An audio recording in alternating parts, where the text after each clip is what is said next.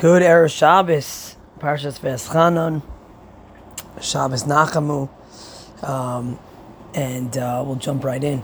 We'll do this Zecher Nishmas, my grandmother who passed away last week, Gittel Bas Pinchas, and she's a very special woman, and we're very proud to know that Torah is being learnt in her memory.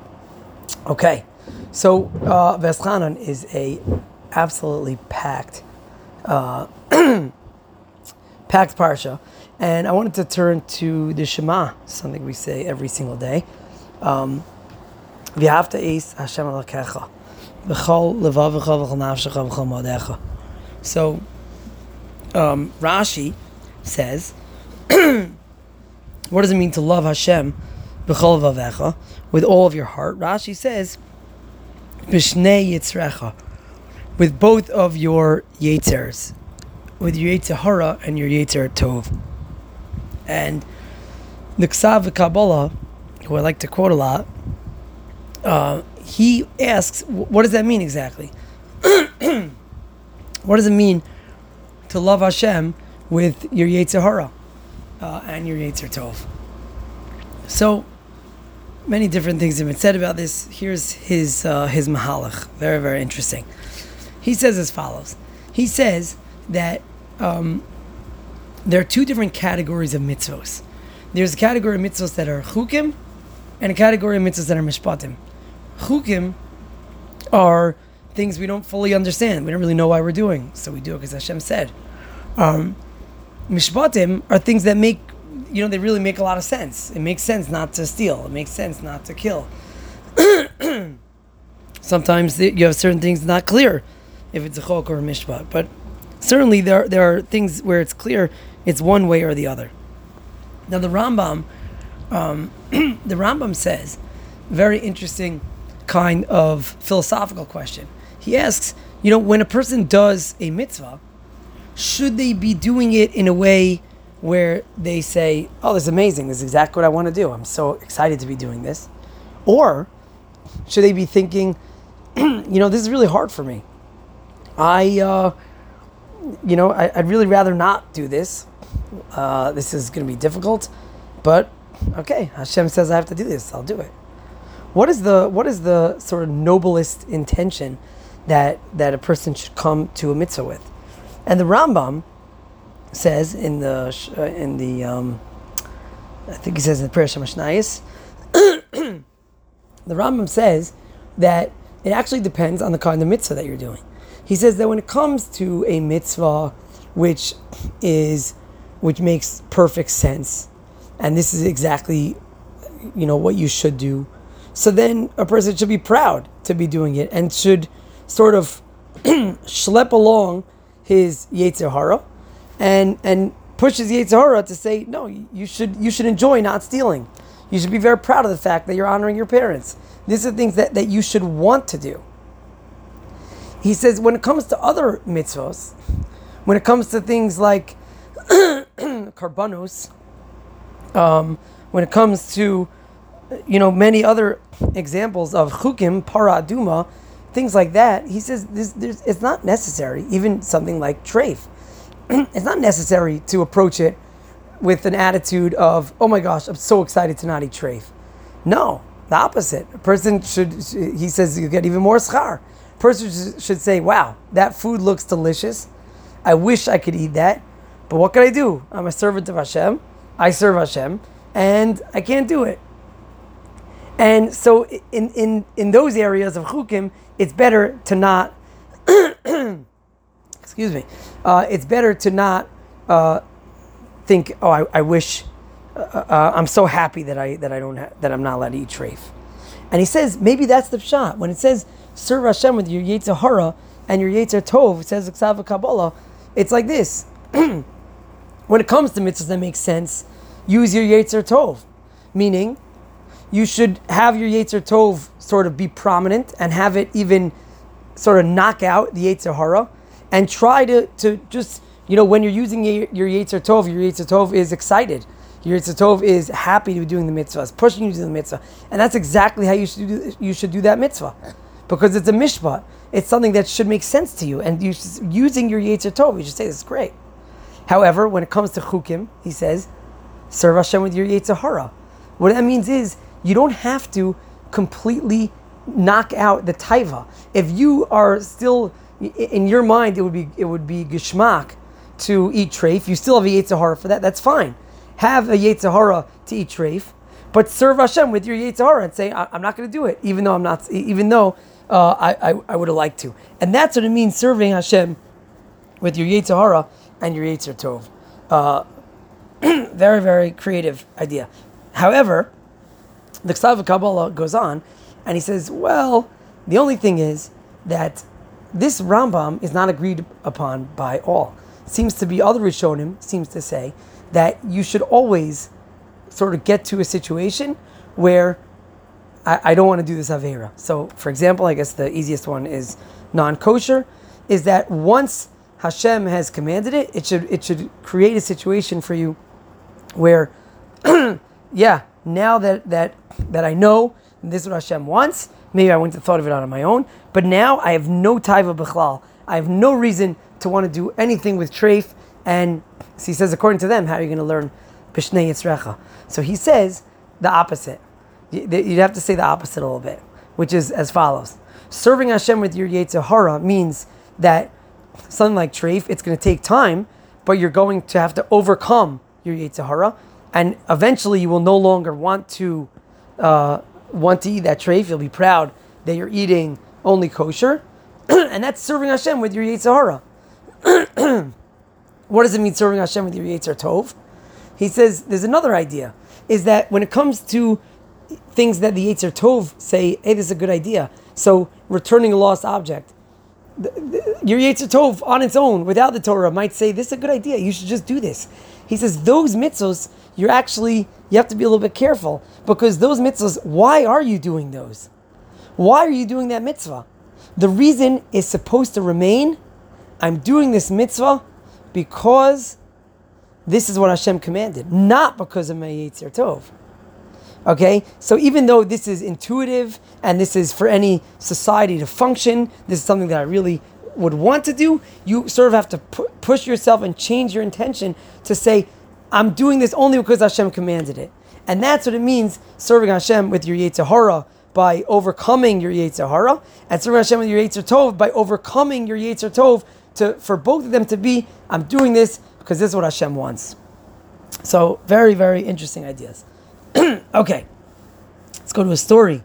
Heard a Shmaka story from my good friend, Reb Zev Strom, and he said as follows. He told me a story with a boy who survived, came from a small village in Hungary, and he survived the war. And Shloimela, he came to Eretz Yisrael, a pretty young teen, and he shows up in Bnei Brak. He sees the Panovich Yeshiva, and he says, I want to go learn.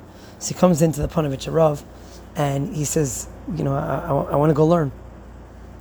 Panovich Rav says, who are you? He says, well, I was from a small village in Hungary, and I'm the only one who survived, and I want to learn Torah. And Panovich Rav gets sort of visibly excited. He says, what? Tell me more. Did you ever learn in yeshiva before? He says, yeah, before the war I learned a little bit in yeshiva. And the Panovich Rav gets even more excited. He says, wow, He says, did you learn anything? He says, yeah. He says, do you remember anything you learned? He says, yeah. I remember the Rebbe said, Gemara and Bava Kama, this and this stuff.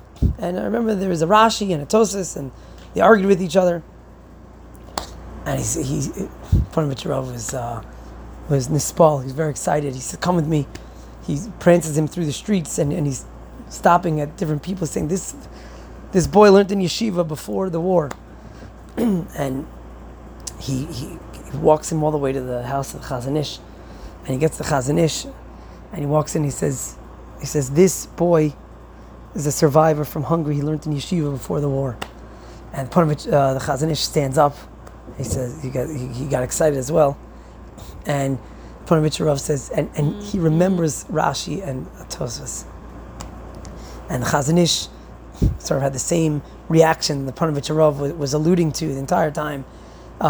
He said, if through all this darkness, through everything this boy went through, I was talking to him, through everything you went through, you still remember a Rashi and a Tosas, and you still want to learn Torah. He says we're guaranteed that we're gonna rebuild. He took in the boy and steiged away in yeshiva. That was the story. That Klal Yisrael has a bright future, even after tremendous tragedies. Okay, so let's run to a shaila. The shaila from Rav Zilberstein is as follows. Somebody is what he calls a shaiteh. Somebody, I don't know exactly what the situation was. Let's call it somebody with an intellectual disability. But it's not so simple. He has something wrong with him. He's in no danger to himself or to others. His life is not in danger. No pikuach nefesh. And somebody somewhere thinks they could heal this boy. But he'll have to be under this person's care, and there's no kosher, there's no other, there's no Shabbos. He'll have to be taken care of. And this is the question: Can this person go get a refuah if his life is not in danger?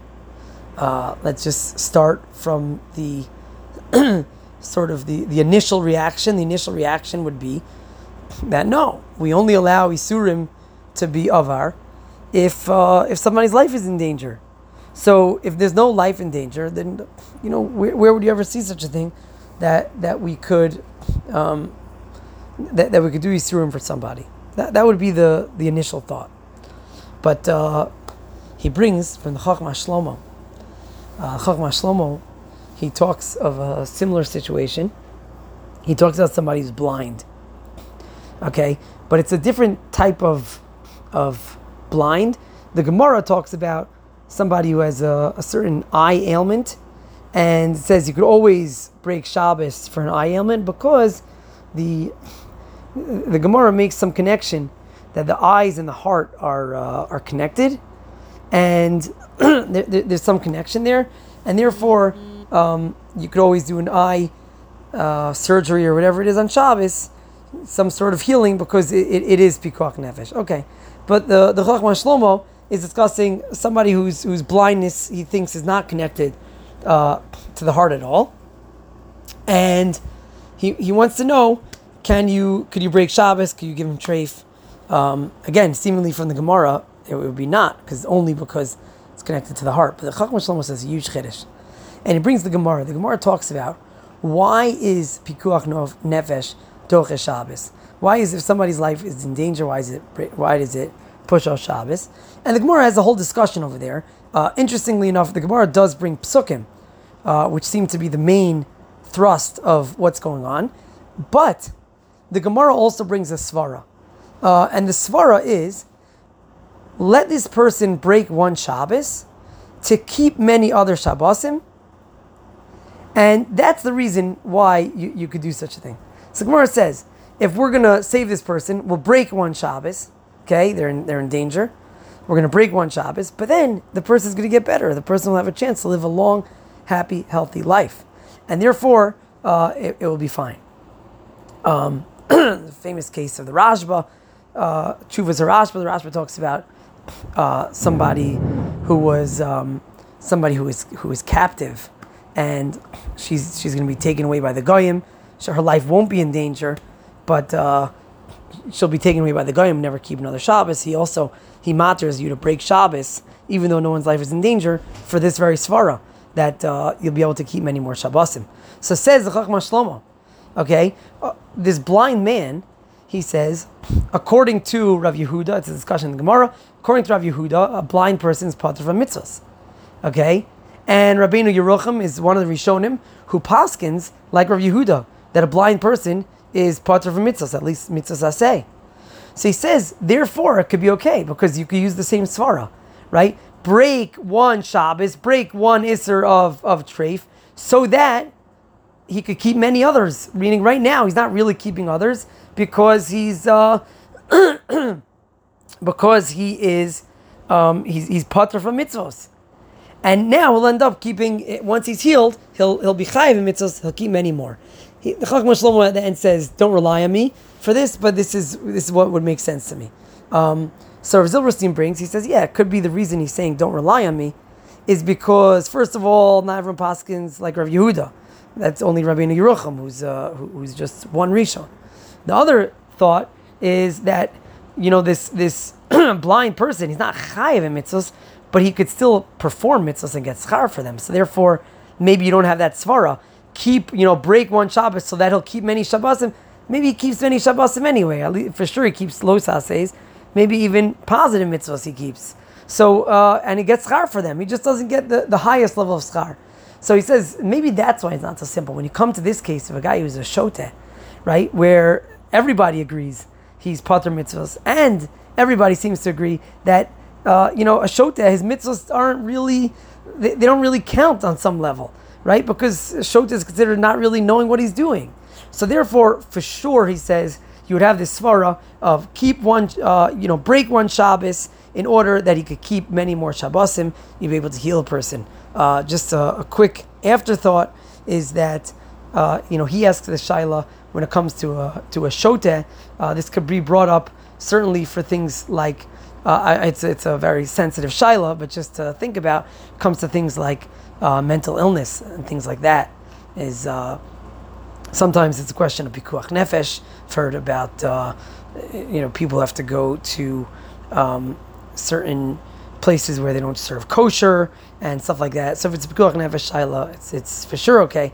Even if it's not a pikuach nefesh shaila, if the question is that this person will be able to perform mitzvahs and right now he can't, this is some of the discussion that comes up. We should never need such shailas, but this is very interesting stuff.